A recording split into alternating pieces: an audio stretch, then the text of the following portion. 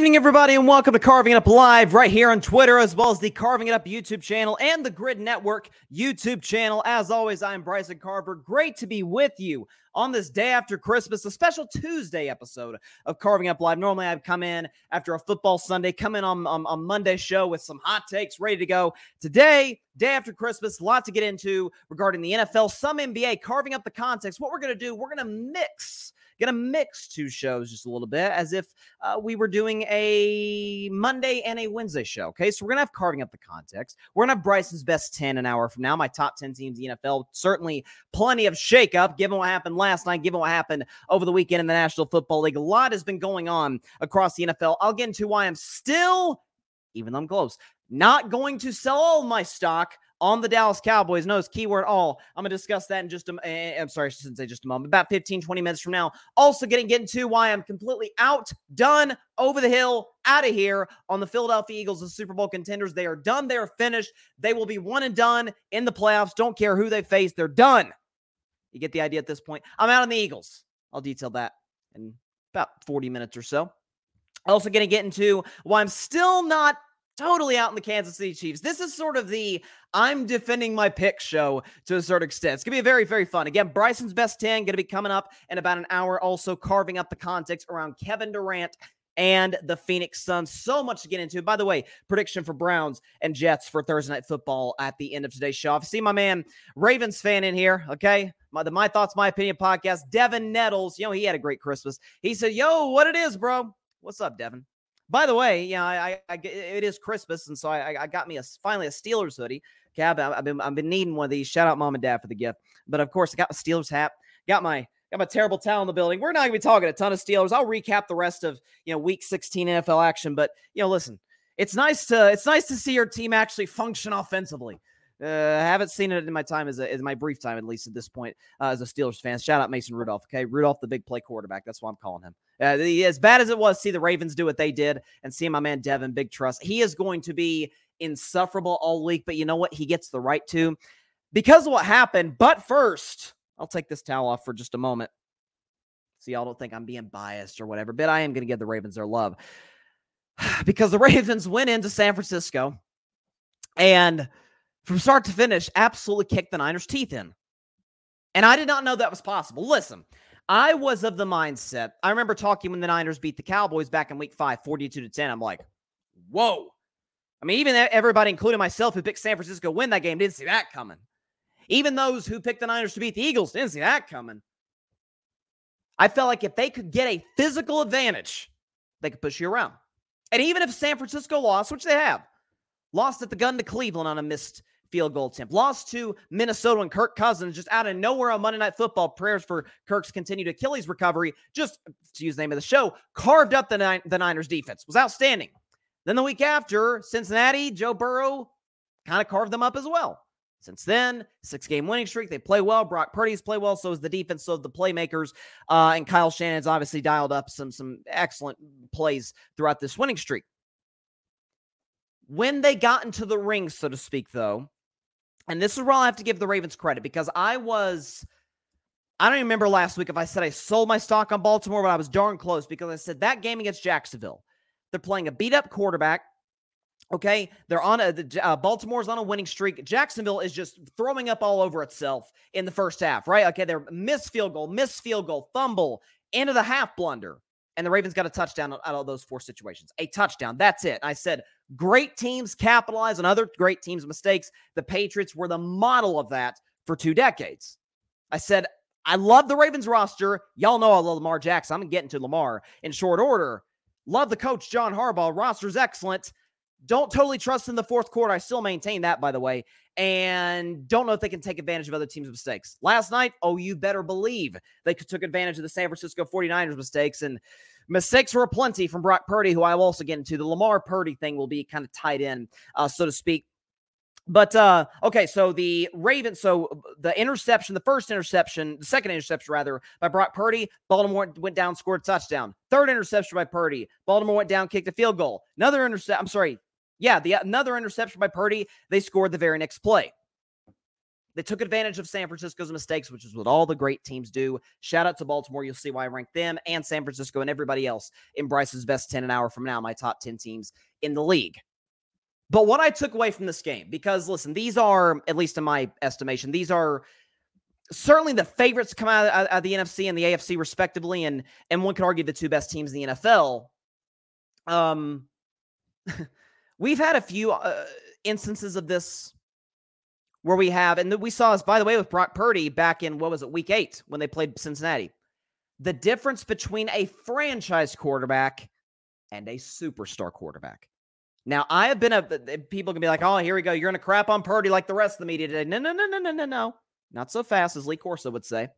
I've been a Brock Purdy guy. I've called him Sturdy Purdy from the jump. I never called him Superstar Purdy. Okay, let's. And I did call him elite. I will say I did call him elite after the Cowboys game, and I backed off of that because of the simple fact that I don't know if I can trust him playing from behind. And sure enough, when he's asked to play from behind, 4 interceptions happened. Or although one of those interceptions he was up 2-0 because of the safety caused by the ref. But you get where I'm coming from. You saw the difference in a guy who, when the pieces are around him, and are they around him in San Francisco, he can be incredible. For the record, there's a lot of quarterbacks like that.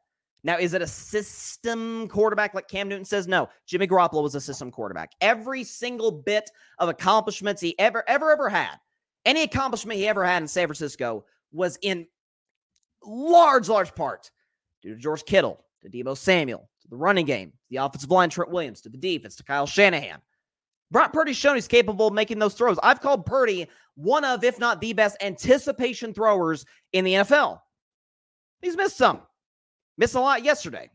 And when asked to play from behind, not the same guy. It's why, as much as I like Purdy, I did not include him on my blank check quarterback list. Blank check quarterback. You're like, what's that mean, Bryson? It means 8 guys, or at least I said it was 8 guys, that when they come to the negotiation table, I'm cool getting whatever they want. Because we know a franchise quarterback can be the difference in being a divisional round team and hoisting the Lombardi Trophy. Defense no longer wins championships. That's a foreign concept that's been gone for a decade, since the Broncos won in 2015. It's a quarterback's league. Been saying that on this show for 2 years. And Lamar Jackson is that. And Lamar Jackson, I've said often on Carving It Up that there's 3 quarterbacks in the league that I found the criticism of them strange to varying degrees. Derek Carr was on that list. Now, Derek Carr is not having a good season. If he does this again next year in New Orleans, assuming with the new coaching staff, then I'm out on Derek Carr. So we'll put him to the side. Dak Prescott. Y'all know I'm the ultimate Dak Prescott fan and defender. Not sure why I have to defend him. More on Dak and the Cowboys a little later. I think some of those folks who criticize Dak are backing off just a little bit. So I find the criticism of Dak over the years to be strange. And even more so, I find the criticism and the skepticism of Lamar to make literally no sense. None. And I'm hearing today, well, Lamar Jackson cannot be the front runner for MVP because, he only has 24 touchdowns on the year. Oh, poor thing. The MVP, and this is what I have been banging this table for. I don't want to say banging this table. I don't beat up my table here. But what I've been saying for years in the NFL, more in the NBA, but certainly this year more than I ever have in the NFL, why don't we take into account the valuable part? So I said Christian McCaffrey is more valuable than Brock Purdy. Brock Purdy's not even the most valuable player in his own offense. Neither is Tua. Like both are franchise quarterbacks. Not the most valuable player in their own offense. Lamar Jackson is the offense in Baltimore. Did you see it last year when Lamar went down? They went from a team scoring darn near 30 points a game to a team barely breaking double digits. It was night and day. Now this year, Lamar's healthy. Lamar got paid. Lamar's happy with the Ravens organization, front office, and teammates. And you're getting the most out of him because of an offensive coordinator you brought in, Todd Monken, who plays to Lamar's strengths, which any great offensive coach does. Play to your quarterback's strengths. If there was ever any doubt about most valuable player, and today, Lamar is clearly that. Lamar's clearly the most valuable player in the league today, but we still have 2 weeks to go. It very well could come down the wire. I think McCaffrey's still in the mix. I'm still not ruling out Dak. Maybe Josh Allen sneaks in at some point or another. It's not over yet, but Lamar's certainly the front runner today. You saw the difference in a guy who is capable if the pieces are around him to a guy who's just, give me the dang ball. Let's go. I can make plays with my legs, can make plays with my arms. And Lamar is not and this is where I found the criticism weird. Lamar Jackson is not the stereotypical 6'4", 6'5" guy, big strapping in the pocket, monster arm, making all these throws. By the way, Lamar is actually an excellent pocket passer. I think I saw as well he's the number one passer in the NFL outside of the pocket in the NFL, number one according to Pro Football Focus. He's a different type of quarterback. That does not mean he cannot also be great simultaneously. It's the thing I've always said about Steph Curry. And I said last week there was a whole, hey, who's better, Steph or Shaq? And I said Steph, but that we'll talk about that another day. But I've said Steph is just as dominant as Shaq. Like, what the heck? Shaq could just triple team. It didn't matter. I said, no. There is no one way to be dominant. Shaq was physically dominant. Steph is a wear you down dominant, where he can come off of screens in Golden State, create his own shot any way he wants to. Obviously, we know he can pull up from the parking lot. There are different ways to be dominant. There are different ways to be elite. There are different ways to be a quarterback, and they can all coincide into being great, which Lamar clearly is. He was worth every penny he asked for from the Baltimore Ravens and then some. We saw the Baltimore Ravens, no offense to this guy because he's playing darn well right now, but we saw the Ravens with Joe Flacco in 2018 floundering, dead in the water seemingly. Play Lamar Jackson, and they make the playoffs. And that was, Lamar was far from the finished product that he is now. Lamar's a far better pocket passer. Lamar's far more accurate. Lamar's just as mobile. By the way, he's put on some muscle over the years, which any great athlete does in order to keep your body in the best position, especially in the NFL, to take the hits that Lamar takes. There are different ways to be great. Not everybody has to look like Mahomes or Burrow or Trevor Lawrence or Josh Allen. They don't have to look the same. They can look like Lamar Jackson. And what he's doing, it's working pretty well. Lamar Jackson last night, by the way, against the second best defense statistically in all of football. Look at Lamar's numbers. 23 of 35, 252, 2 touchdowns. Passer rating of 106 if you round up, 105.9 to be exact. QBR of 86. And he also ran for 45 yards as well. There are different ways to be elite. And Lamar Jackson show you a new way to be elite. In the same sense that Michael Vick was, to a certain extent, when he was in his prime with Atlanta and for some years in Philadelphia as well. If you could possibly watch that game before or after, this is no revisionist history, and say, the guy in San Francisco, and again, I said this before the game, is more valuable than the guy in Baltimore, you're simply not watching the games. You're just looking at a good old box score, a stat sheet. That does not tell the whole story, ladies and gentlemen. Lamar Jackson has been, for a long time, top 5 quarterback in the NFL. And what do you say now if he's a 2-time MVP? If he finishes the deal, goes on, beats Miami, hopefully he doesn't go on to beat my Steelers in Week 18 with playoff implications, but we'll see. Then what do you say? Well, he hasn't won the Super Bowl. Neither is Joe Burrow, neither is Josh Allen, and they don't have any MVPs at all. Lamar would at that point have 2. I'm not saying Lamar's better than Burrow. I do believe he's better than Josh Allen. But we move the goalpost with this guy that we simply don't for other guys of his caliber. How do you think the Atlanta Falcons and the Indianapolis Colts, who have Anthony Richardson, sure, but some of these teams, the Washington Commanders, that had an opportunity to trade for Lamar Jackson, said, no, we're good with Desmond Ridder.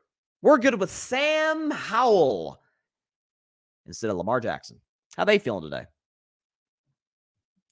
Hats off to Lamar. I may be a Steelers fan. Hope the Ravens flounder in the playoffs.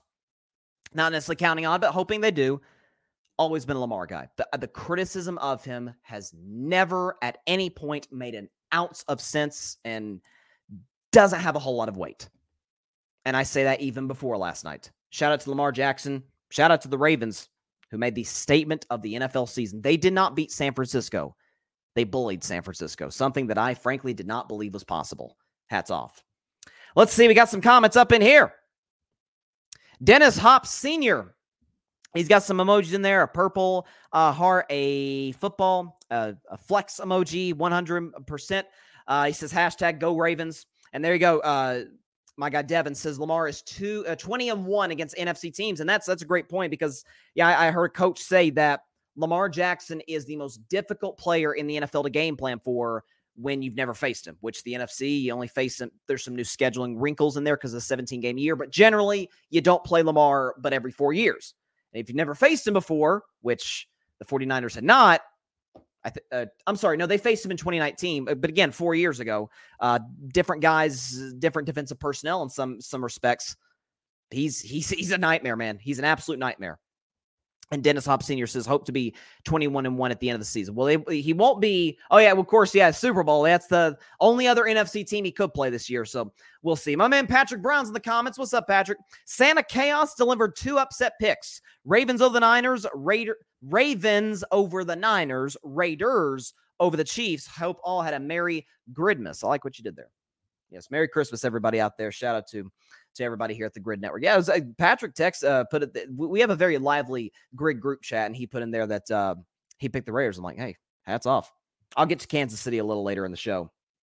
I saw, too, that Monday Night Football has had 8 straight upsets, which is, I think, is a record. So I guess the Monday night game, there is no official Monday night game this upcoming week, but it's technically Dallas and Detroit on Saturday, do some scheduling stuff. So we'll see if the Lions are able to continue that streak. Dallas is a 6.5-point favorite. More on the Cowboys in just a second.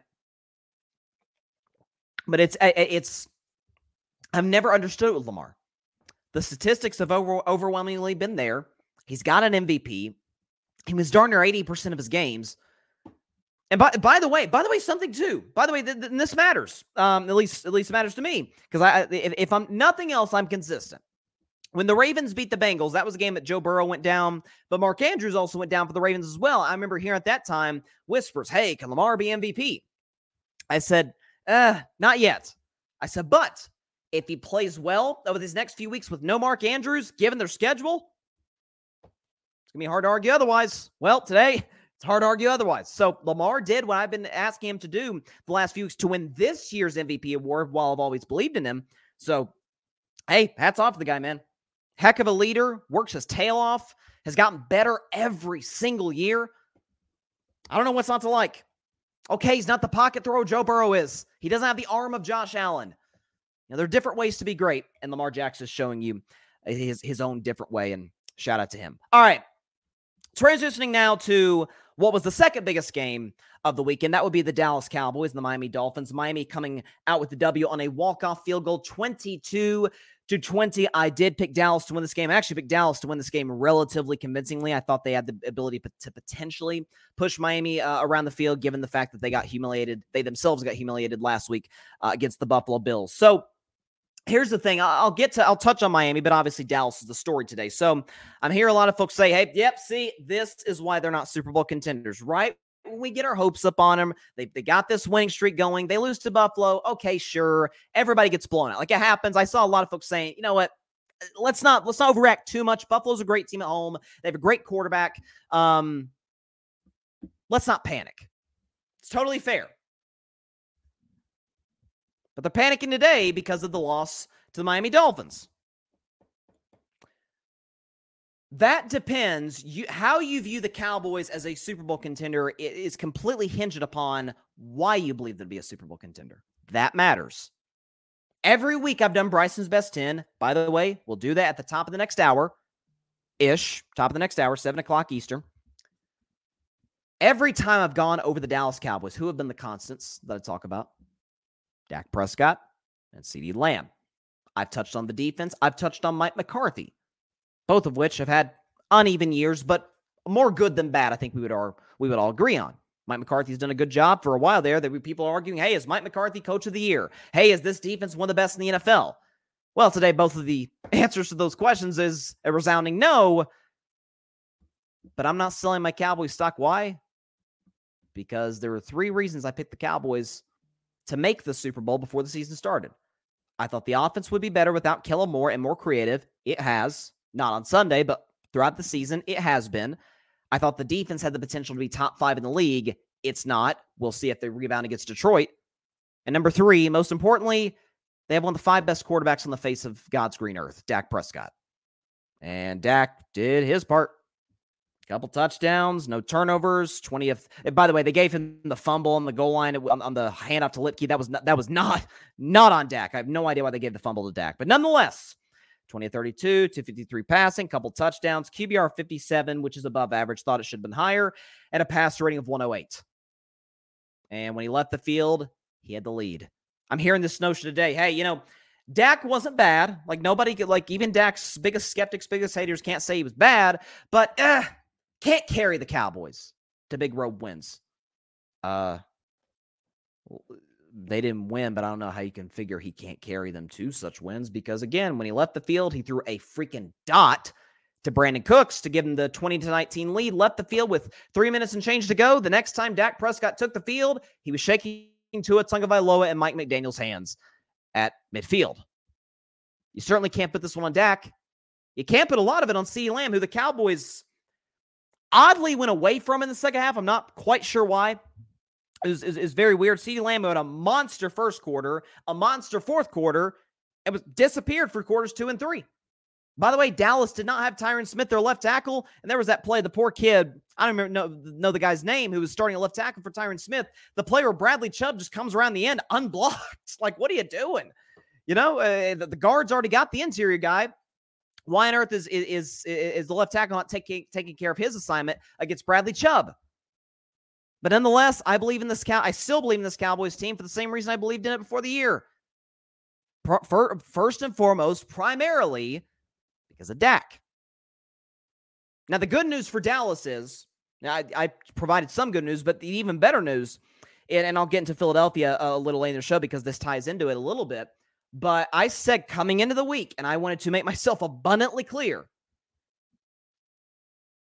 the two biggest factors for Dallas as far as needing a win against Miami were A, proving they could beat a good team on the road. They obviously did not do that. And B, any chance they had at the number 1 seed, which was going to be slim anyway. I know San Francisco lost. Niners are still going to get the 1 seed when it's all said and done. They are. Dallas had some prayers chance. They still kind of do. The Niners would have to lose out, which they're not going to do. Niners are going to kick Washington's teeth in, come out this loss to Baltimore. That was it. The NFC East race in this game with Dallas was not affected one iota. Because if Dallas and Philly finished with the same record, Dallas has the tiebreaker due to conference record. They have a better record within the NFC. Well, they lost the Dolphins, who are an AFC team, so Dallas is just as alive to win the division today as they were coming into the week. And judging how Philly's playing, getting the Eagles a little later, still looks very probable. Now, Dallas, of course, has to take care of business. I will say this, though. Saturday against Detroit. Now, Detroit's flying high, as they should be, coming off that division title, first one in 30 years against the Minnesota Vikings. Jared Goff and the offense is humming. Defense-wise, still don't totally trust it. Is making the necessary plays when they have to. Again, they're playing Nick Mullins, so you got to kind of grade in a curve there to a certain extent. But Dallas, 2-game losing streak. They're darn near unstoppable. Average 40 points a game at home. Facing the Detroit Lions, who are a fellow contender in the NFC. You got to win this game. Now, if Dallas loses this game to Detroit, then I'm officially out. My pick's locked in. I won't move off my pick officially because I believe in pick integrity, but I'm out. But as long as you have that guy number 4 at quarterback, you can win any game you play. Any game you play. Against San Francisco, certainly against Philadelphia, against Detroit, which we'll see on Saturday nights, against the Rams, who are surging, against Seattle, who we just beat earlier in the year. I'm more concerned about the defense. I'm more concerned about Micah Parsons, who's out here putting out hate tweets about Brock Purdy. Bruh, what do you worry about Brock Purdy for? You haven't played him in 2 months. If you don't start playing well, you may not face Brock Purdy in the playoffs. So Micah Parsons, to me, is far more the problem than Dak, than CeeDee Lamb. The play calling by McCarthy was odd. I'll tell you this, too. Then I'll shift to Miami for a moment. But I'll tell you it was odd. Really odd. Is the play, and I'm not going to, pick on the Cowboys too much over this because I see it across the NFL and it makes no sense to me. Is when you're up 1, it's 20-19 with 3 minutes to go. When you're up 1 and you're playing the soft man coverage, Buffalo did it and it cost them the game against Philadelphia. We've seen other teams do it this season. We saw the Cowboys do it to Miami. I mean, the Cowboys faced multiple third downs on that drive, the Dolphins, when they drove down the field and Jason Myers, Sanders, kicked the walk-off field goal at the end. But Miami faced a 3rd down and 3. Miami faced a 3rd down and 2. And Miami faced that was only 2 third downs they faced in that drive. But they're playing the soft man coverage, giving Tyreek all this cushion. Don't get it. By the way, they're giving a running room to Achane or to Mostert behind a Miami offensive line that played pretty darn well over the course of that game. And I think Dan Quinn's a phenomenal defensive coordinator, but that was really weird. I'd say one of the only defensive coordinators I don't see do that is Wink Martindale with the New York Giants. Like, we know Wink Martindale loves to blitz. Like, that's his identity. That's the Giants' identity. I'm not saying Dan Quinn has to do that, but again, I don't want to just pick on him, but across the league, that defense in that situation, when you know the other team is not trying to score a touchdown. They're not. They're like, let's just get this thing in a short range, which they did. It was a 29-yard attempt, I think, by Jason Sanders. So basically a chip shot is shorter than an extra point. And that's the defense you throw out there. That was really, really weird. I did not love that in the part of Dallas. As for Miami, look, they certainly removed the monkey out their back in the sense that, hey, we can't beat a good team. We get blown out by good teams, got blown out by Buffalo, got kind of blown out by Philadelphia. The offense only scored 10 points. The defense got a touchdown on their own to get it to 17. And offense couldn't do much against Kansas City, despite the fact that we shut out the Chiefs in the second half. Like, not feeling great about where we're at in that regard. Well, you got a desperate Dallas team coming in, need a road win against a great team, and you get it done. Yes, there's the goal line fumble, which if Lipke punches that in, or simply if Mike McCarthy just sneaks it with Dak, which was odd, or if Tony Pollard tries to get the edge on the safety and the play before, that was a really weird sequence of events for the Cowboys. It's probably a different conversation. We're having it's a very different story regarding the Miami Dolphins, but as again, Baltimore's the clear favorite in the AFC. I think we all agree on that. But as much as Kansas City's floundering, Buffalo is good, but we don't totally trust them when it's all said and done. Whoever the heck wins the AFC South either has a hurt quarterback or a backup quarterback. I mean, you start looking around the AFC, like, this is about as good of a shot as Miami's going to have. The defense is excellent. Ever since Jalen Ramsey came back, and I was dead wrong about that trade, Jalen Ramsey has more than paid his due with the Los Angeles Rams. Vic Fangio is a great defensive coordinator, but Mike McDaniel's got the most out of Tua, who's had probably the best season of his career. Tyreek, now the injury to Waddle's a big one, but you hope he can come back sooner rather than later. But listen, if Miami they got at Baltimore next week, which is brutal. But I'll tell you though, Ravens only favor -3.5, so that tells you a little bit what they think about Miami. And then they obviously have a home game against a desperate Buffalo Bills team. And they can potentially split these games, finish their season. What would they be at that point? Dolphins would be, gosh darn it, they would be 12-5 division champions. Yeah, I'd take that any day of the week. Be the 2 seed in the conference. Probably face some, I hate to say this, but Pittsburgh Steelers team or something like that. Hey, you never know. Let's see. Dennis Hop Sr. Lamar is special. If he doesn't get the regular season MVP, we won't be less proud of him. We won a Super Bowl, and he doesn't have to be the MVP either. He's that valuable. Yes, he is.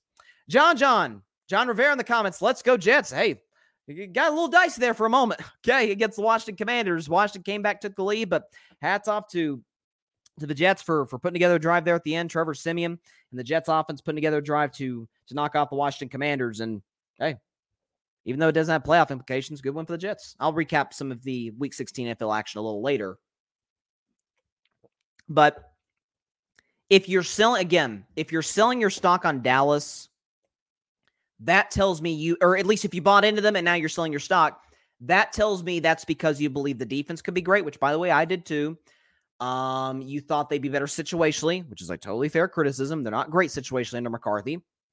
Like, I understand that. Primary reason for me picking them was the quarterback. And frankly, these days, the wide receiver, who CeeDee Lamb is an incredible talent. And by the way, something else too, not to put this card in the mix necessarily, but didn't that sort of feel like the typical Cowboys loss where the quarterback's amazing? In this case, the number one receiver's amazing, and basically nobody else shows up. I mean, I get the defense forced field goals, but virtually all of Miami's offensive drives ended in Dallas territory. Okay? Cowboys defense ain't looked so good 3 of the last 4 weeks. Seattle went up and down the field on them. Miami went up and down the field on them. Buffalo hit them in the mouth. Big test given Detroit. And by the way, that game's obviously in Jerry World, so it's indoors in a dome. We know that's where the Lions flourish. That could be a very, very high-scoring affair, given how both of those defenses are playing and how both of those offenses are playing. Dallas, though, man, Vegas loves Dallas. I'll tell you that. 6.5-point favorites. So this, to me, is kind of like this is the do-or-die moment for Dallas. Obviously, they're going to make the playoffs, but are you a contender? Because we know you got to be playing your best football in December/early January in order to make a run. Dallas not doing that so much, certainly on the defensive side, at least, and certainly on the offensive side in the Buffalo game. But in the season with a 2-game winning streak, have a chance to win the division and go from there. Now, I still believe Dallas is going to win the division. Not just because I think they're going to win their last 2 games, but because they are going to get help from Philadelphia.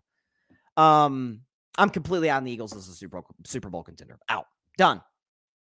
See you in 2024. I'm out. It's over.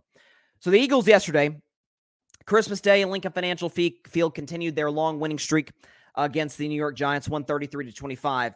And I am actually less impressed now with Philadelphia than I was before the game. And I wasn't terribly impressed before the game because of that terrible game-winning drive given up against Drew Lock. Now, I've been a big Jalen guy over the last year. I was very skeptical about Jalen at first. I know a lot of folks are like, oh, Jalen, that one outlier year.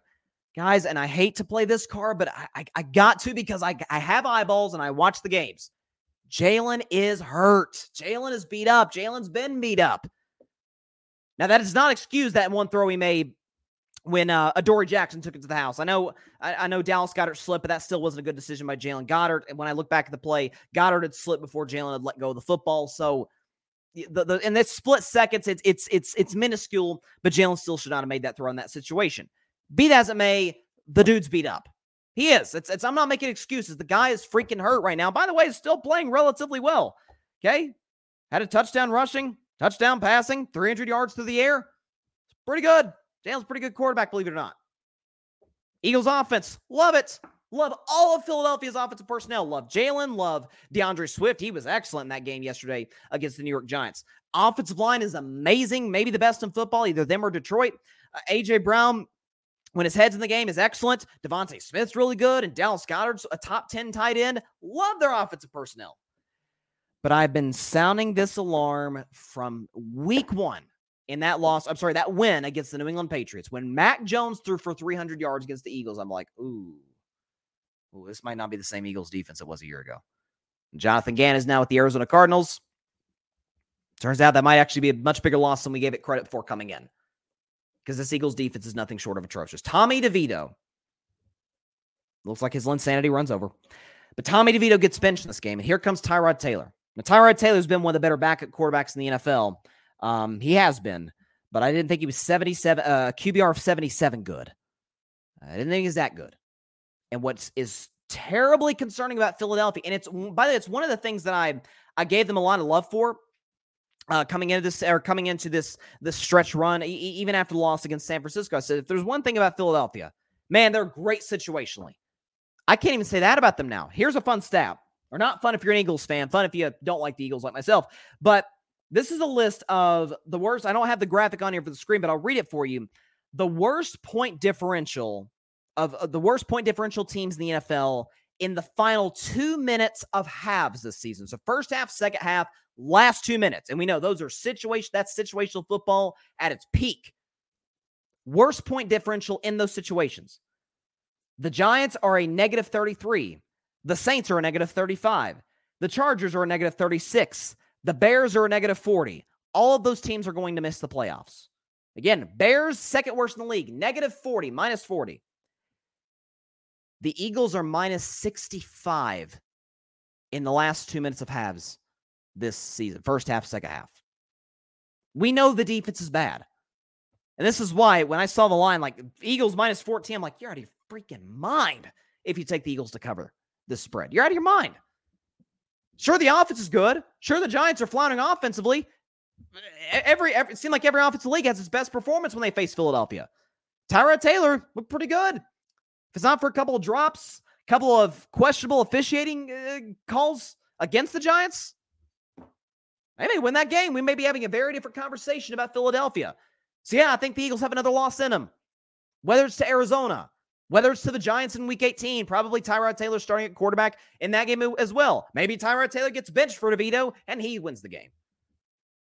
Does this team look like a Super Bowl contender? We certainly see it last night, notwithstanding. We see it with San Francisco. That roster's awesome. We've seen it with Detroit, at least offensively. We've seen it with Dallas, at least from the quarterback position and their starting wide receiver. And at times, not much these days, but at times defensively. Heck, we see it with the Rams and the streak that they're on over the last month and a half. Can you tell me the last... let me shift it this way. Let me ask this question, Eagles fans. What does Philadelphia do very well? Not even great. Very well. Consistently. Brotherly shove. That's it. Now, by the way, I'm not as and I hate the Eagles. I'm not as anti-brotherly shove as everybody else is. My mindset is stop it. If you don't like it, stop it. Otherwise, quit crying, quit complaining, quit moaning. Okay, they're going to run it. This is miles away from being a Super Bowl team. Miles away from being a contender in any sense of the word. I fought back against this narrative for weeks. I did. But when new information presents itself, you got to shift your opinion. I'm not going to just stand on a point just for the sake of standing on a point if it ends up being very, very wrong. We have one team every single year, and my guy Barry Grant Jr., I want to give props where it's due because he was the first one I heard say this. Barry Grant Jr., co-founder of The Grid, All Even podcast here in The Grid. Check his stuff out. But I heard Barry say this, that we have one team every year that wins double-digit games, makes the playoffs, hey, maybe wins their division. They're kind of frauds. 2020 Steelers, 2021 Cardinals, 2022 Minnesota Vikings, add 2023 Philadelphia Eagles to that list. They're frauds. Love their quarterback, love their offensive personnel. But there's a disconnect. Your quarterback's questioning guys' commitment last week. You have Devontae Smith saying this week, yeah, we're not playing that well. Devontae Smith, and I quote, said, we won 11 games, and I'm not happy. I don't like how we're playing. Nor should he, because they're not playing well. Offensively, they're fine. I again, love their pieces there.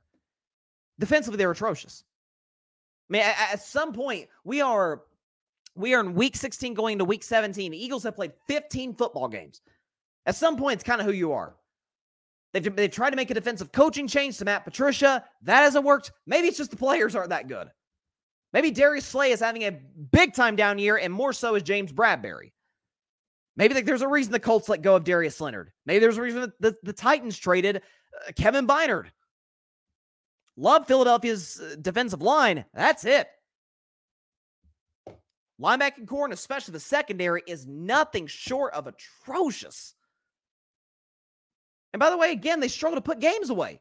I mean, when the Giants were driving, and where were they down? 5 points at this particular juncture in the game? They're down 5 points, are the Giants. They're trying to drive down the field. They get stopped on fourth down. At this point, the score is, they score touchdowns 30-25, okay? Eagles have the ball with 5 minutes to go. And they're completely unable to drain the clock out against the Giants defense, which isn't very good against the run. And with a minute 10, Giants have the ball, a minute 10 to go. They drive it in, a minute and a half? Minute and 5 seconds, almost to Philadelphia's red zone with Tyrod Taylor at quarterback in that offensive line. With a Giants team that's won 5 games this season, and you expect me to call you a Super Bowl contender? I was in on Philly after that win against Buffalo. I was. I'm like, hey, not only are you winning close games, you're winning close games against really good football teams. Kansas City, Buffalo, Miami, Dallas. Got blown out against San Francisco, blown out against Dallas. Gave up a 92-yard game-winning drive to Drew Lock. And Tyrod Taylor almost beat you in the end. I mean, what are we talking about? Philadelphia has another loss in them. Now, the question is, will Dallas take care of their end of the bargain? If they do, Cowboys get the 2 seed. And Philadelphia is the 5 seed going to Tampa Bay, and they'll lose to Tampa Bay. It's that simple. Philadelphia, whatever the matchup is. If it's Seattle as a 2 seed, if it's the Rams as the 3 seed, definitely they'll absolutely lose to the Rams. And if they face Tampa as the 5 seed, the way Tampa's playing, the way Baker's cooking teams right now, cooking defenses, you're telling me Baker couldn't cook this Eagles defense? Out. Done. Over. Eagles are not Super Bowl contenders in any sense. Do they look like a Super Bowl contender? Again, I just talked about with Dallas. You want to be playing your best football at the end of the year. Is Philly? Let's be honest now. This defense is bad. When Mac Jones went up and down the field on him, I was like, oh boy, that's not great. Not great. Before I even shift to some of the other games in the NFL in Week 16, feel free to hit that big red subscribe button, like, share, comment. We're trying to get to 1,000 subscribers by Super Bowl 58, so if you have not subscribed, please hit that big red subscribe button, become part of the Carving It Up family. And also, be sure to tell a friend to tell a friend about it to subscribe as well. Let's get to 1,000 by the Super Bowl. I believe we can do it. All right. Shifting now, or not, I'm not even shifting to the Chiefs game for just a moment. I did want to do a quick recap of the other Week 16 games in the NFL. How about my Steelers, baby? Come on now. You know what? I'm not even the Steelers necessarily, just individually, okay? Or I shouldn't say collective as a team. I knew the defense was good. Every Steelers fan, every NFL fan knows the defense is good. Okay, TJ Watt's awesome. Should be the runaway favorite for Defensive Player of the Year. Don't know what Vegas is thinking right now. Mason Rudolph. I mean, my guy. You come in, you have a pass rating of 124. You lead the Steelers to the first 30-point game of the season. No wonder the Steelers and Mike Tomlin announced today that he's going to be a starter against Seattle this week. Hey, look what happens when you get the ball in George Pickens' hands. It's unbelievable, isn't it? When you get the ball to your best players offensively, great things happen. And I picked Cincinnati to win this game, man. I was out on Pittsburgh, and I still say that there needs to be serious systematic changes in Pittsburgh in terms of play calling, in terms of establishing and embracing an offensive identity, because that's what wins in the NFL today. You can have a great defense. San Francisco has a great defense. Baltimore's a great defense. They're nothing without their quarterbacks. Nothing. San Francisco more the team and collectively more than the quarterback. Baltimore certainly the quarterback. God, if you drafted Jaden Daniels potentially middle of the first round, if Bo Nix slips, I don't know. There's some guys out there. Shout out Mason Rudolph, man. That was a good game. That was just a great opportunity for me to finally sit back, enjoy a Steelers game. You blow out the division rival Bengals, probably in their playoff hopes when it's all said and done. When you look at Cincinnati's schedule moving forward, it was a great night. It was a great night to be a Steelers fan, okay? It really was. I enjoyed every second of it. Shout out George Pickens, okay? 4 catches for $195, 2 touchdowns. I've been saying, when you get the ball in his hands, he's about as dangerous a wide receiver as there is in the sport. But you got to get the ball in his hands. Let's go Steelers. Bills beat the Chargers 24-22. More on the Bills on Bryce's best 10. I don't want to say too much beforehand, but this is exactly why I don't really buy the Bills as a serious contender in the AFC. Because games like this, hot and cold, up and down, Jekyll and Hyde. I mean, it's unbelievable. If I can't, it's kind of the old saying that if I have more questions than answers about you and your team, what you're capable of doing, then you're not a Super Bowl contender or a championship contender in any sport. It's tales all the time. And I've only come around to it this year with Buffalo, but man, they could look like the best team in the AFC one week against the Dallas Cowboys. And then the next week, struggle to be Easton Stick at quarterback for the LA Chargers. You tell me. Browns beat the Texans badly, 36-22, and the score does not indicate how much of a beatdown this was. Joe Flacco with 3 more touchdowns passing and a QBR 0-100 of 87. By the way, this is without not much of a run game for Cleveland. Amari Cooper was awesome, 11 catches for 265, 2 touchdowns. Watch him disappear next week. And the Browns were excellent. I hate the Browns. I know they're going to flounder when it's all said and done. They're going to collapse because that's what Cleveland sports does. I'm here to enjoy when that happens in the first round of the playoffs. But nonetheless, shout out Joe Flacco. Really cool story. Potential comeback player of the year candidate. John mentioned in the comments, let's go Jets. Jets barely skating by the Washington Commanders 30-28. Jets blew a 20-0 lead. Washington took the lead in the fourth quarter, but Trevor Siemian driving the guys down the field for the walk-off field goal by Greg Zuerlein. So shout out to the Jets. Bouncing back from an embarrassing loss to Miami and getting this W. They are obviously still out of the playoffs, and obviously Ron Rivera is going to be gone in Washington. At the end of the season, Seahawks-Titans was an interesting game. 2 defensive-minded coaches, 2 defensive-minded teams. Geno Smith, couple touchdowns passing. Derrick Henry with a passing touchdown in this game. He is a weapon there, down there in the goal line, down there in the red zone, man. But Tennessee, like they have all season long, because of a great coach, they play hard, they play close. Seattle has the better roster. Seattle has the better quarterback with Geno over to Ryan Tannehill, and that's where they were able to pull it out at the end. Some good situational football by Seattle, who's right back in the playoffs. I mean, that's what Pete Carroll does. You know, injuries, you go through some rough patches. Seahawks went through a brutal stretch against the Niners twice and the Cowboys and Philadelphia, and they come out of it 8-7, and they got Pittsburgh next week. And Big game for my Steelers. Who the Seahawks play in week 18? They play the Cardinals, okay? So that's a very winnable game to potentially get in the playoffs as the 7th seed, potentially even the 6th seed if the Rams falter down the stretch. I did not see this one coming. Falcons knocking off the Colts badly, 29-10. Shout out Taylor Heineke for impressive performance. Gardner Minshew, again, this is why I say low-end starter, high-end backups. I know everybody loves Minshew mania. I've been a big Gardner Minshew guy for years now, and I think he's one of, if not the best backup quarterback in the NFL, but he is a backup. Low-end starter, high-end backup. You don't want him to be your number one guy, but if he's the guy to come in for your injured starter and win some games, which he's done this season to his credit, you're going to be in good shape. But tough loss for the Colts.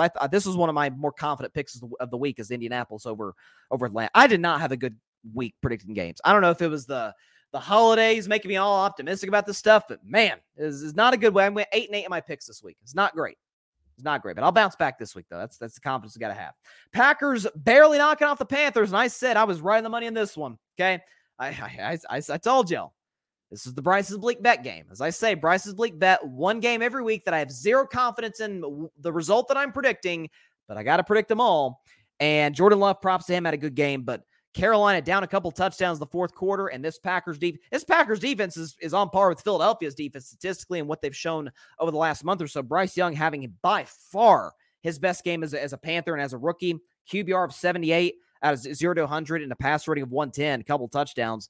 And Panthers went up and down the field in the fourth quarter to tie the game. And hats off to Jordan Love and the Packers for leading a drive to keep their playoff hopes alive at 7-8. I was that close to coming in as Cheesehead Ozzy, but alas, that will have to wait until the end of the season when the Packers miss the playoffs. Lions beat the Vikings, and this is a special edition, ladies and gentlemen, okay? Shout out to Dan Campbell. Shout out to the Detroit Lions. I picked them before the year to make the NFC title game. I believed in them from the jump. Still have questions about their defense. I like their defense a lot more coming into the season than I do now. But nonetheless, Lions' first division title since Bill Clinton's first year as president. It's been 3 decades exactly. And Dan Campbell, the Detroit Lions have every right to celebrate. And Oprah, Dan Campbell, what did the Lions do to the Vikings and to the NFC North as a whole? Kneecap.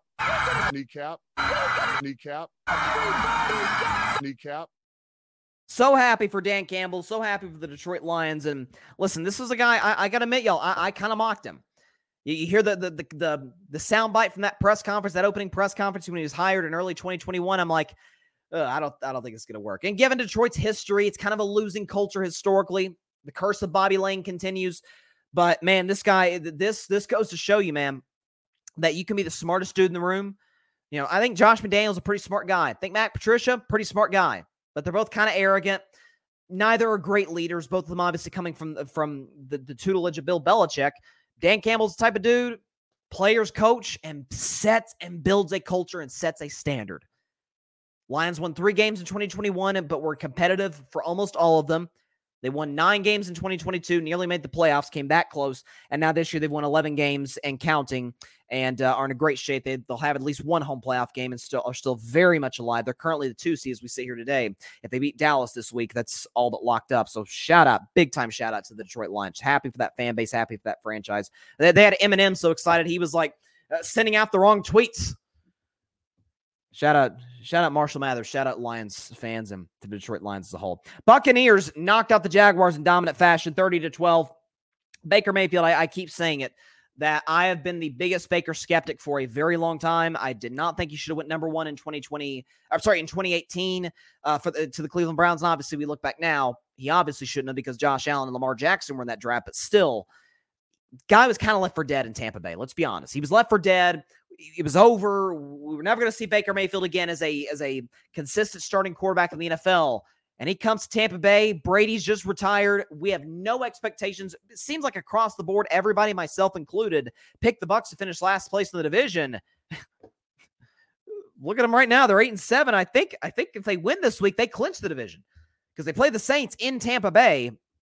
And if they win this week, Tampa Bay will, I believe, clinch the NFC South and host a home playoff game once again for the 3rd year in a row. So shout out Baker Mayfield, couple touchdowns, QBR 0 to 100 of 90. Absolutely carved up this Jacksonville Jaguars defense. As for Jacksonville, look, their playoff hopes are far from dashed. They're still in first place as we sit here today in the AFC South.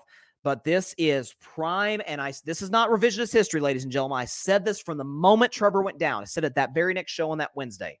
This is peak quarterback mismanagement. When you have these long-time losing, desperate franchises and they land a generational talent like a Trevor Lawrence, they don't know how to handle themselves. They don't. You know, it's kind of like when the kid who maybe gets picked on a lot at school, but somehow he ends up landing the homecoming queen as a date. And he's kind of feeling himself and a little overconfident. And everybody's like, give it time. That's how it is with the Jacksonville Jaguars with Trevor Lawrence. You land a generational talent. By the way, in the games, the 3 games leading up to and including the game where he suffered the injury against the Cincinnati Bengals, he had 9 touchdowns in those games. He was beginning to catch fire just like a year ago. Then he goes down with the ankle injury, and I said that next show, you can quote me verbatim, I'd sit him the next 2 weeks. I think they played Cleveland that next week. Big, tough, physical defense. What a great game to trot out a hurt quarterback against. And then who was the next game? Baltimore. Big, tough, physical defense. Let's try him back out there for that game as well. What a great idea. And all of a sudden, shocker, Trevor has a bad ankle, got concussed last week, and left the game due to injury because of a shoulder against Tampa. Peak quarterback mismanagement from the Jacksonville Jaguars. They still may make the playoffs. This is a team I have making the AFC title game coming into the season. This is a quarterback in Trevor Lawrence, who I had as the MVP favorite, or not the MVP favorite, but my MVP pick coming into the season. I'm not surprised at all. When you mismanage your quarterback like this, when you take your great quarterback, your franchise guy for granted, this is what you get. You get a 3-game losing streak. You get bad quarterback play. And you are, in essence, a 4-game losing streak. I sold them short in that loss to Cincinnati. You are pretty much dead in the water. You'll face Cleveland again in all likelihood in the first round of the playoffs. Jacksonville's going to win the division. Indianapolis, stop. Houston, still kind of a young team. Still could get in the playoffs potentially. We'll see. But yeah, I am. This is, by the way, it's what Cincinnati did with Burrow too early in the season. You know, when your quarterback's hurt and it's unless it is literally a playoff game or a week 17, 18 game where you need it to stay in playoff contention, man, sit your quarterback 2 weeks. Win the battle, not the war. Win the war, not the battle, rather. Think long term, not short term. But it's what Jacksonville does. And they're paying the price for it. Feel bad for Trevor, though, I'll tell you that. Feel very good for Baker Mayfield. Been a Baker skeptic for a while, but hats off to him. Bears knocking out the Cardinals. Justin Fields playing very, very good football right now over the last few weeks, trying to ensure that he keeps his job long-term in Chicago, because it looks like the Bears, due to Carolina's continued losing, are going to get the number 1 pick of the draft and potentially have a shot at Caleb Williams. Again, I maintain I would draft Caleb. I think what's happening right now at the Bears is about the best case scenario you could have. It's the best case scenario you could have, because it's basically saves Matt Eberflus's job. He's going to be back next year for year 3 with a lot of expectations. You clearly have the weapons. Justin Fields is playing the best football of his career, and his stock will never be higher. You have a shot at a generational talent at quarterback. Don't blow it. That's all I got to say about Chicago Bears. We'll see what they do. Arizona, though, on the other hand, this is my upset of the week. I think they got another win in them. Let's put it that way. And obviously I recapped all the Christmas games except for the first one featuring the Kansas City Chiefs and the Las Vegas Raiders. Shock of the day, and shout out to my man Patrick, man. He called this one from the jump. Santa chaos. The Raiders beating the Chiefs 20-14. Patrick Mahomes playing a very bad game, and a pick 6 and a fumble off of a missed handoff is a weird play that got returned for a touchdown as well. Mahomes had a passer rating in the mid-70s. So in no way, shape, or form did Patrick Mahomes play well. Did this Chiefs offense play well? This is, and again, when we talk about selling your stock on a team, you hear me keep using that word, or using that phrase rather. It all comes down to why you believed in them in the first place. Now, we had every reason to believe coming into the season, it's why I picked the Chiefs to win the Super Bowl, go back-to-back for the first time, or the first back-to-back Super Bowl champions since Brady's Patriots early in that dynasty, that, hey, best quarterback in the world, best tight end in the world, best coach in the world, and they'll somehow make the other receivers work. And by the way, something I pointed out pretty early on, great defense. And by the way, defense was great. That last drive, they struggled, couldn't get that stop on the Vegas Raiders offense, and in particular, the running game, but thought the offense would be explosive. It really hasn't for the vast majority of the season. I said last week when they beat New England, albeit a terrible New England team, But I said when they beat New England, look, this is a prime situation where the Patriots and Brady were in. Great quarterback, great all-time quarterback, great all-time tight end, Gronk, who was kind of faltering at the end of his career, good situationally, and a great defense. Kind of reminds me of the 2018 Patriots to a certain degree. By the way, they had injuries at running back that year in 2018. Brady kind of struggled. They weren't very good on the road. Now, they were good at home. That's the only difference between this Chiefs team and that Patriots team. Chiefs have lost a lot of home games, which is a bit concerning. Maybe going on the road will kind of get the ship righted. But this is kind of what I thought the Chiefs would be. Even last week, I did not see them losing to Vegas. I'm not going to go all revisionist history because I did not think they'd lose to the Raiders. I didn't. But when you're in a situation where your wide receiving core might be the worst in football, we've all kind of acknowledged that over the last couple of months or so, when Travis Kelce seems to be receding just a little bit. By the way, to me, the shock, dear Lord, this offensive line, what is going on? I mean, you're seeing Mahomes on the sideline getting up to these guys' face like, guys, block for me. What are we doing? So the Chiefs' offensive line isn't playing well. Chiefs' wide receiving core is continuously terrible. And by the way, the big concern if you're a Chiefs fan is that, man, I mean, at least they were separating. Remember, we were all like, man, the Chiefs' offense would be just as good as last year if they could just catch the ball. Kadarius Toney, Sky Moore, Justin Watson, just catch the football. Just put your hands on it, catch the ball. Now they can't even separate. Now, Vegas' defense, to their credit, has been much, much better since the interim head coach took over, Antonio Pierce, but it's not that good. I mean, at least what they've shown recently. Rough game for Kansas City offensively. The fact the receivers came to separate this point with as creative a coach they have, with as dynamic a quarterback, playmaking guy they have with Mahomes, a bit concerning. Now, I'm not selling all my stock on the Chiefs. The Ravens are obviously today clearly better than the Chiefs, and chances are it might come down to those two to win the AFC. Obviously, we'll see what happens with Miami and other teams, but a really, really disappointing loss to the Chiefs. But I'm not totally out on them because the defense is still good. From start to finish, that KC defense has been very, very good to elite. Mahomes is still there, and that's, again, we do need to give Mahomes the same treatment we gave Brady, where it's, Patriots don't have that good of a roster. Not doubting Tom, though. Well, in this case, not doubting Patrick. 2 MVPs, 2 championships in his first 5 years in the league. Not doubting that guy. Not doubting Andy Reid, one of the best head coaches ever. I'm not ready to jump yet. Not yet, at least. By the way, I did forget to mention the Broncos losing to the Patriots. Bailey Zappi time, leading a game-winning drive and a walk-off field goal at the very end at the gun. Broncos made a valiant effort to come back, but listen, as a Steelers fan, I was thrilled to see Denver go down because that really helped our playoff chances. As many teams in front of us that can lose as possible, you take that, you give that a big thumbs up.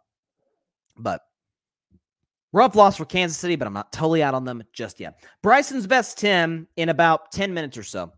But as I said, so it's a weird Tuesday show. By the way, 8 o'clock spot. I should have mentioned this earlier. I apologize. 8 o'clock spot, 1 hour from now on the Grid Network. I obviously host the show. I'm the host/moderator. We're going to have an all Cowboys can fan. And if you don't know who those guys are, please, in the meantime, check their stuff out on the Grid and on their YouTube channel, the Cowboys Can Fan. AJ, Anthony, Adam, 3 co-hosts, the 3 amigos, so to speak, of that show. The Bandwagon Boys and Anth leading the show, doing great stuff. I know they're obviously not too happy after that Cowboys loss to the Miami Dolphins, but great dudes. Been on their show multiple times. I've had Adam on my show. I've had Adam and AJ on the 8 o'clock spot, and this time Anth will make his debut. But an all Cowboys Can Fan 8 o'clock spot. I promise you, you do not want to miss this an hour. It's going to be an absolute blast with those guys.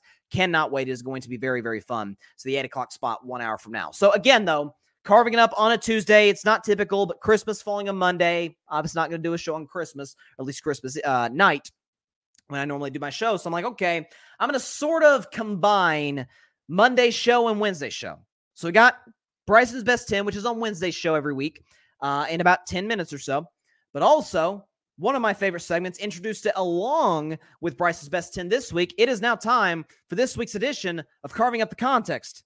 And listen, as primetime Deion Sanders himself says, give me my theme music.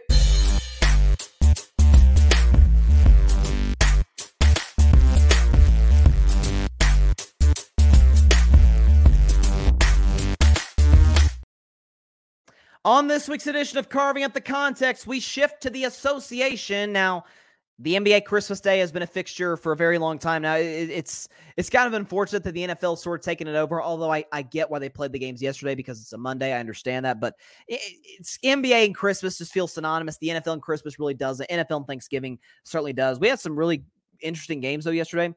My Warriors barely lost to Denver. That was a fun one.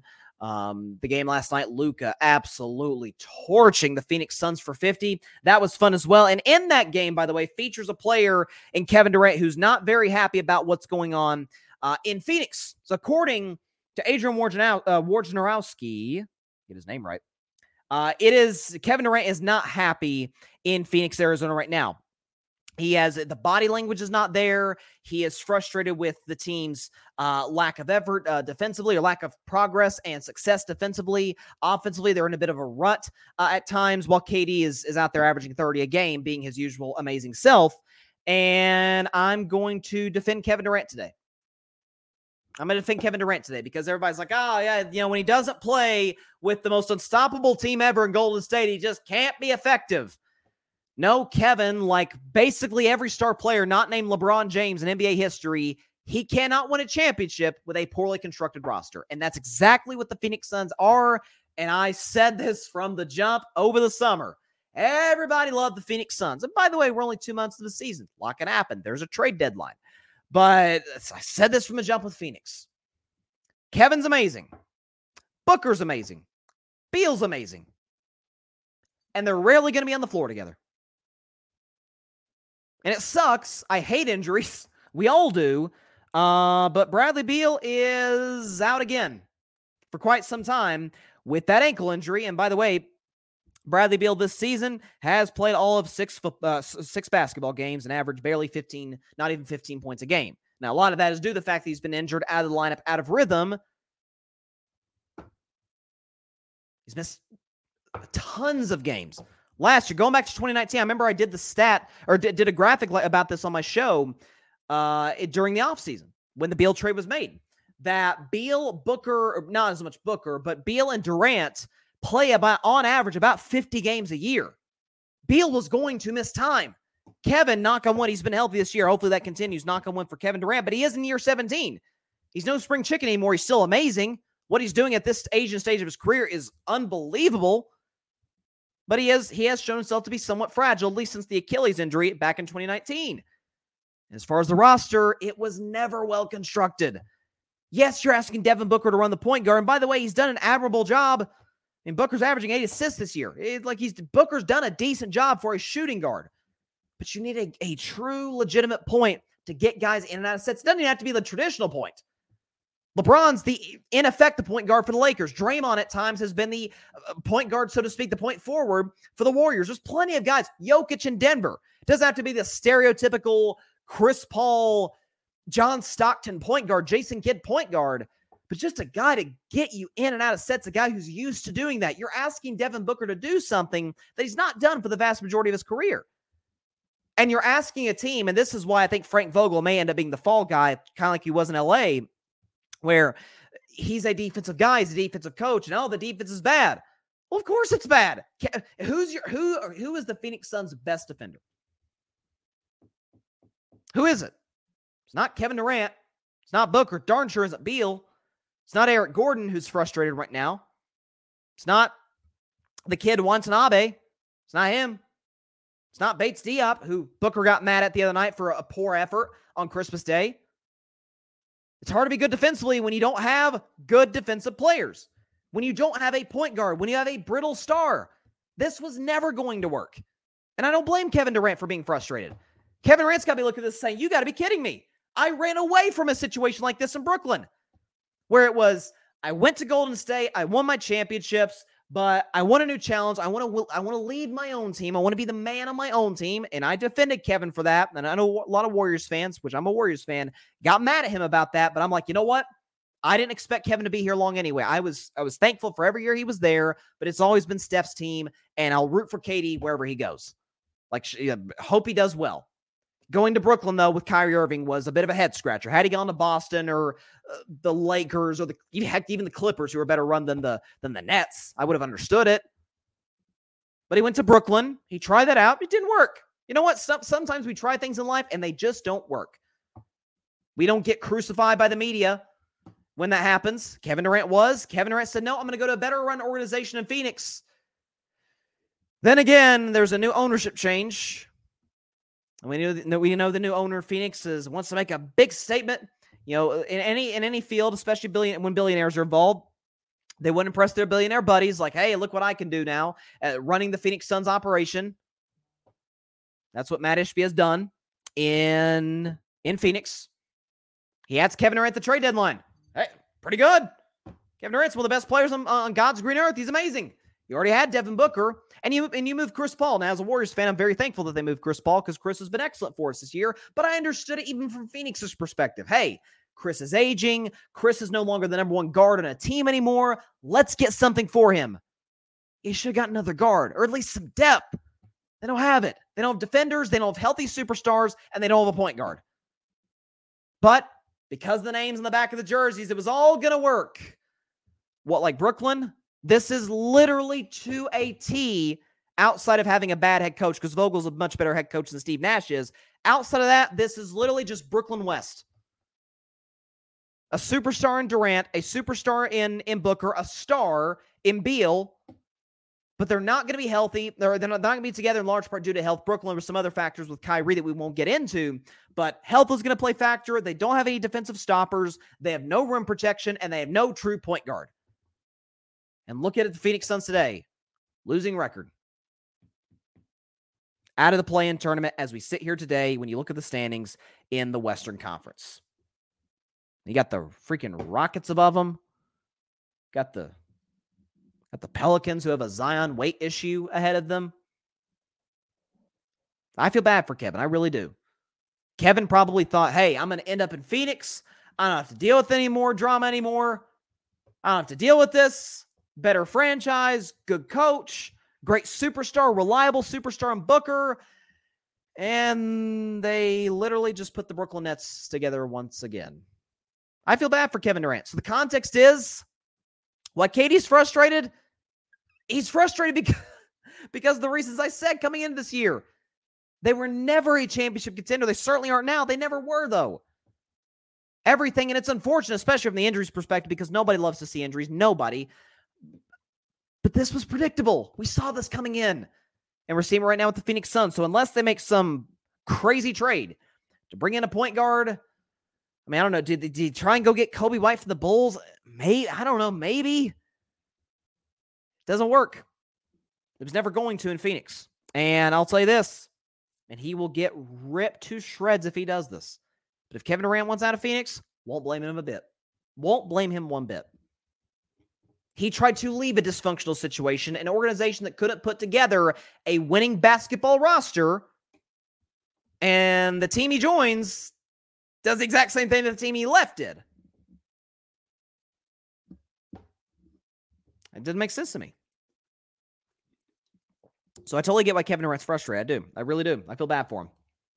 I know a lot of other folks won't, and I won't. I know that's not a terribly popular opinion, and I understand that. But at the end of the day, you know, he comes into an organization, he comes into a franchise that had just made a finals a couple of years prior to him joining, had a reliable superstar in Devin Booker, and they've gone the exact direction that the Nets did, and it sucks. It sucks for Kevin. But and I've been a big Phoenix Suns supporter over the last few years, but it's not working. And the way to build a championship is you have to have at least one superstar. We know this. And obviously the Suns have two. If you have two superstars, you're golden, man. You're in great shape. But then you fill out the roster at least around what type of superstar that your guy or guys are. And in this case, you needed a point guard. You needed some good defensive players. They got size, but not good defensive size. Not guys who can man the paint consistently. I don't understand it. Not at all. Just got this in from Schefter.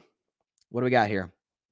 Adam Schefter says that the Ravens 49ers game is the second most watched Monday Night Football game in 27 years, trailing only the Eagles-Chiefs in Week 11 this season. So in a 5-week span, Monday Night Football now has aired its 2 most-watched games in the last 27 years. I could have sworn I heard the NFL was dying not that long ago. Another conversation for another show.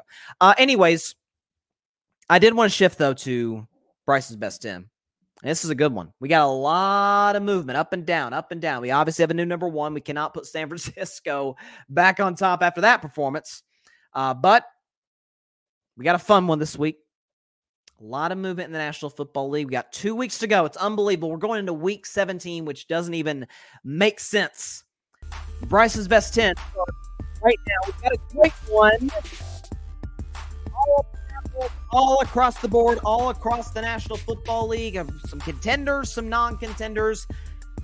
We will start with number 10. The 10th best team in the NFL, staying right smack dab where they were a week ago.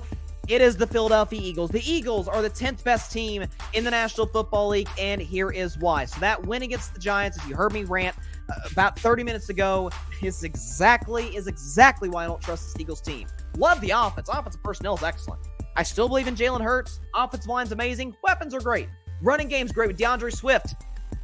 New offensive coordinator's done a solid job. Not as good as Shane Steichen in Indianapolis, but has done a good job. This defense is nothing short of atrocious. And in the last month, they've been darn near unwatchable. 42 points given up to San Francisco. 33 points given up to Dallas. Not that many points, barely 20 points given up against the Seattle Seahawks, but a 92-yard drive with under 2 minutes to go against Seattle. And now yesterday, 25 to the Giants. Now, 6 of those were off a pick six, so you sort of put that aside. But the Giants seemingly had no trouble going up and down the field. The Giants just struggled on 4th down.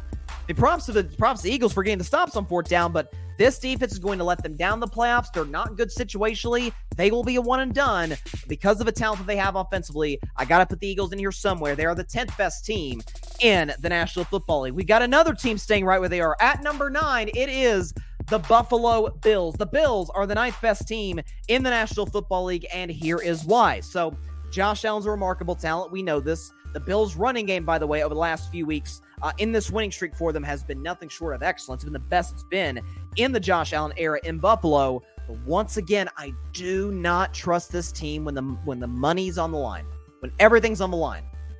They go to L.A., off a big win against Dallas, and this team seemingly cannot handle prosperity. They barely get out of SoFi Stadium with a walk-off field goal against Easton Stick at quarterback. Easton Stick. I still love the running game. I still think Josh Allen's a remarkable talent. As long as he cuts down the turnovers, which sometimes he can't help himself, but cut them down, cut out the reckless plays, I still love what this Bills team is and what they're capable of doing. I'm not a contender, though, because contenders give me greatness or even consistent good play consistently week to week, every week in the National Football League. I get that from the Buffalo. I don't get that, rather, from the Buffalo Bills. The Bills are the 9th best team in the National Football League. At number 8, actually dropping, despite a win, dropping a couple of spots this week because of some shifts and some teams moving up and down the list. The 8th best team in the NFL is the Cleveland Browns. The Browns are the 8th best team in the National Football League, and here is why. So, for Cleveland, listen, Joe Flacco has been one of the more remarkable stories in the NFL. I heard somebody say today, I heard a stat that Joe Flacco from 2020 to 2022 had won all 3 games total in the National Football League in the games that he started. This year, he's won 3 total, or 3 this year by itself. Joe's been excellent, had 3 touchdowns passing. Amari Cooper was awesome. 11 catches for 265 and multiple touchdowns against the Houston Texans. The Browns defense is nothing short of outstanding. I think I saw a stat that their average opponent passer rating is like 71, so not even league average. So the Browns defense is excellent. Myles Garrett is absolutely unblockable, and this Browns secondary is really good. But the limitations at quarterback, eventually you see Joe Flacco struggling at times with the turnovers the last couple of weeks. Teams will get film on Cleveland. Teams will ultimately figure out a way to stop Cleveland offensively. I love the weapons. And by the way, the notion that Kevin Stefanski should be fired was always a ridiculous notion by Cleveland fans.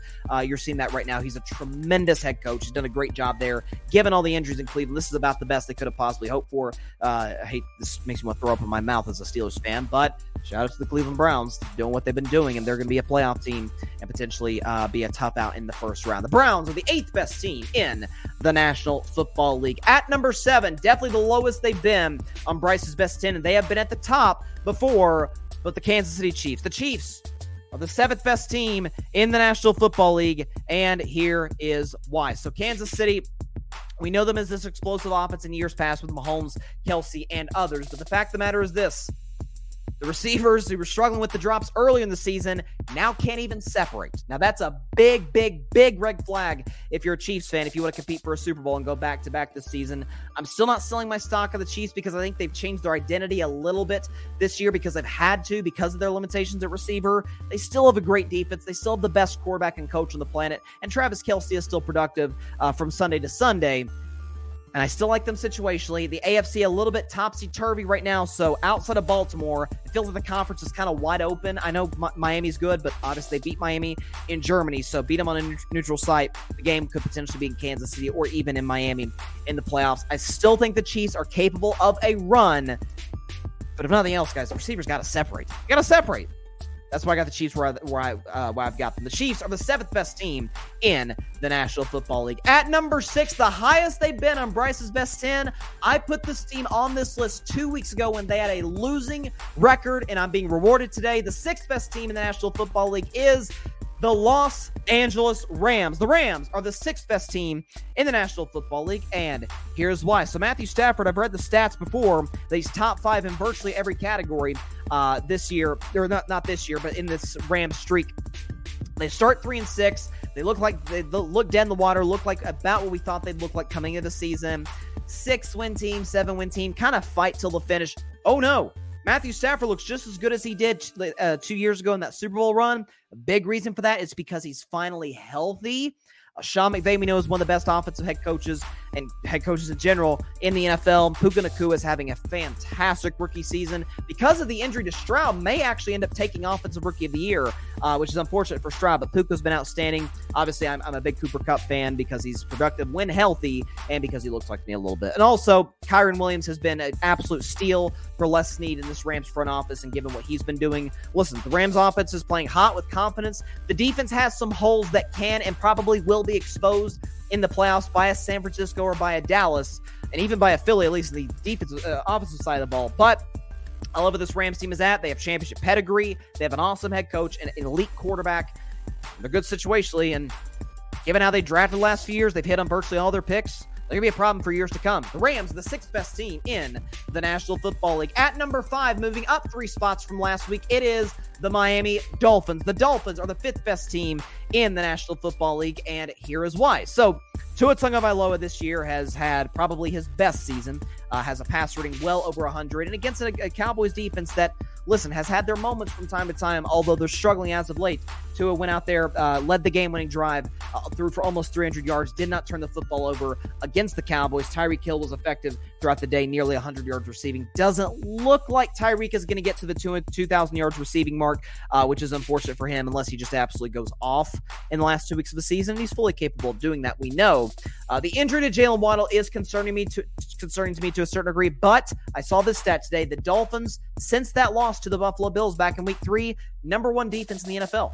And some of that is because of the quarterbacks they played, but they played Dak Prescott on Sunday and held the Cowboys to 20 points. So you give credit to where it's due to the Miami Dolphins. I really like where they are offensively. Their ability to run the football consistently with Raheem Mostert and company has Miami fans with good reason, leaves Miami fans with good reason to be excited. Vic Fangio has changed this Dolphins defense. Jalen Ramsey, I was wrong about this when this trade happened over the offseason, but Jalen Ramsey, since coming back from injury, has changed this Dolphins defense in a very big way. The Dolphins are the 5th best team in the National Football League. At number 4, moving up a spot from last week, it is the Detroit Lions. The Lions are the 4th best team in the National Football League, and here's why. I don't know. We talk about all these loaded offenses. We talk about San Francisco. With Mark Andrews, we talk about at times the Baltimore Ravens. I just mentioned the Cleveland Browns. Heck, the Rams get a lot of credit for Puka Nacua and Kyren Williams, and with Matthew Stafford and with Cooper Kupp when healthy, I don't think we give enough love to how loaded this Lions offense is. Jared Goff has always been one of the kind of a fringe top 10 guy. This year, he's certainly having a top 10 season. There's no question about it. Basically, everywhere you look, the stats, the numbers, the film, But you have Jahmyr Gibbs, who everybody didn't like that pick when they made that early in the first round when they did, because he was kind of a projected best case scenario mid-first round pick. They took him early in the first round. He has more than paid dividends. A monster game against a great Minnesota Vikings defense. You have Amon-Ra St. Brown. You have Sam Laporta, who's the best rookie tight end in the NFL that I've seen in a long time. And you have Jameson Williams, who's as explosive receiver as there is.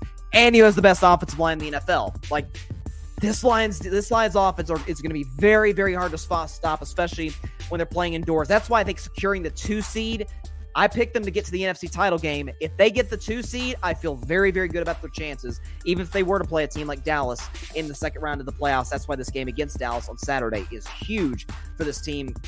Love their offensively. They would be higher if they had throughout a team.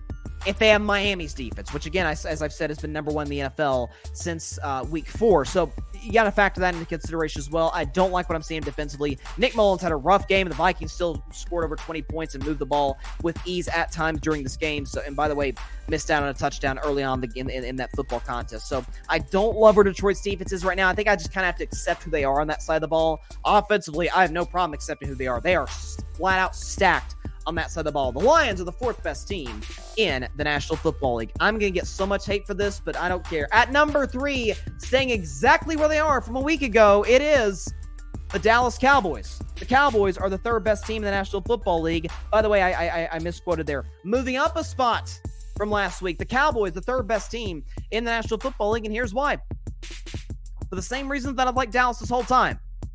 They have an elite quarterback who played like an elite quarterback on Sunday. They have an elite receiver who, when Dallas schemed him into the offense in the first and fourth quarters, played like an elite receiver. And an offensive line that, if Tyron Smith's healthy, you think Dallas maybe wins that game?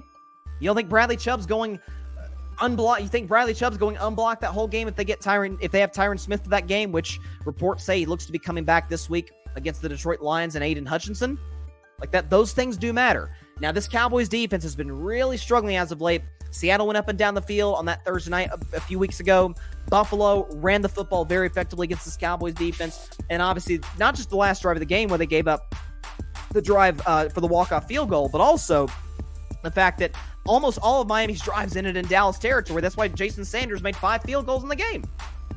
So for Micah Parsons, for this Cowboys defense, it's time to kind of put up or shut up. You got a huge, huge test against an elite Lions offense, as I just detailed, this upcoming week. But I like the Cowboys to potentially win the NFC for the same reasons I liked them beforehand. I'm not moving them just because of a loss to Miami, in which a couple plays go Dallas's way. They win the football game. Cowboys right now, the 3rd best team in the National Football League. At number 2, just dropping 1 spot. Let's not overreact. This is still an elite team. The San Francisco 49ers. The Niners are the best team, or sorry, the 2nd best team. But so used to saying the best team.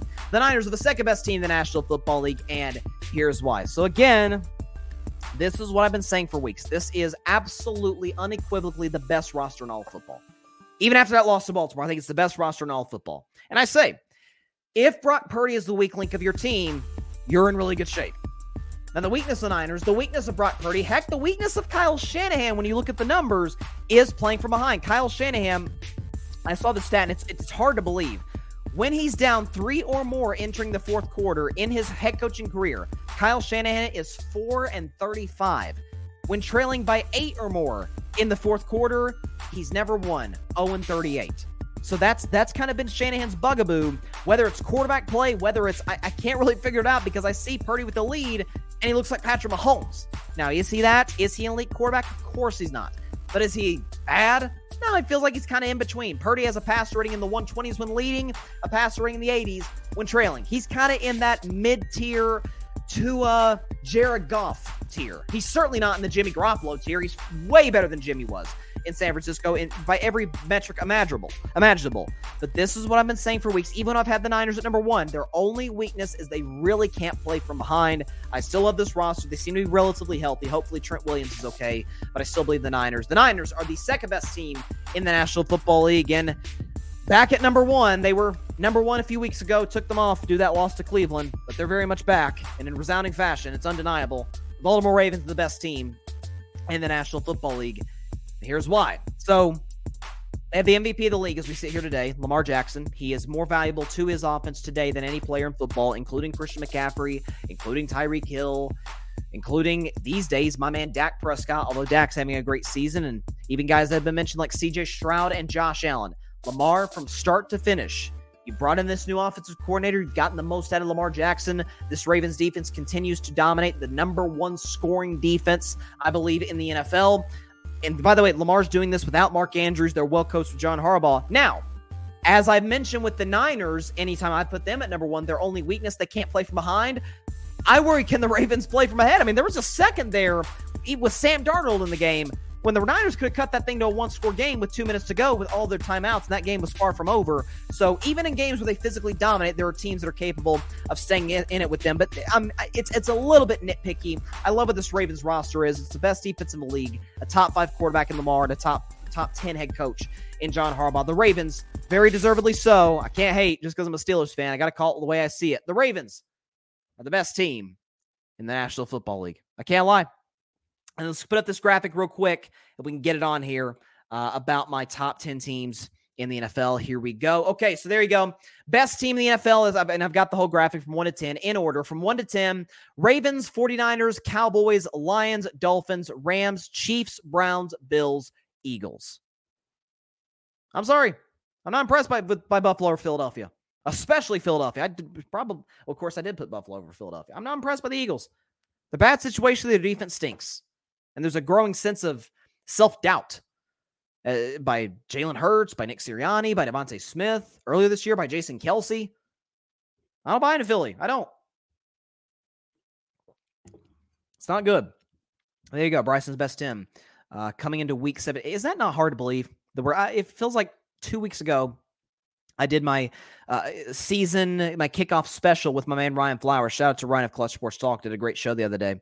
You can catch him every Sunday morning at 11 a.m. Eastern on most occasions. But listen, feels like we were doing that show and doing our predictions, and here we are with 2 weeks to go. Christmas is yesterday, and we're about to get ready for the playoffs. Pretty unbelievable. And by the way, week 17's got some dandies. Okay, I'm about to predict Browns and Jets in just a second, or Jets-Browns technically. But you got Lions-Cowboys on Saturday night. That's going to be a huge game. The line's actually been lowered now to Dallas -6, so some people like Detroit. Dolphins-Ravens is at 1 o'clock. I would be shocked if that game doesn't get flexed to Sunday Night Football, because currently the Sunday night game is Packers-Vikings. That doesn't hold near the weight as Dolphins-Ravens. That'll be a good one.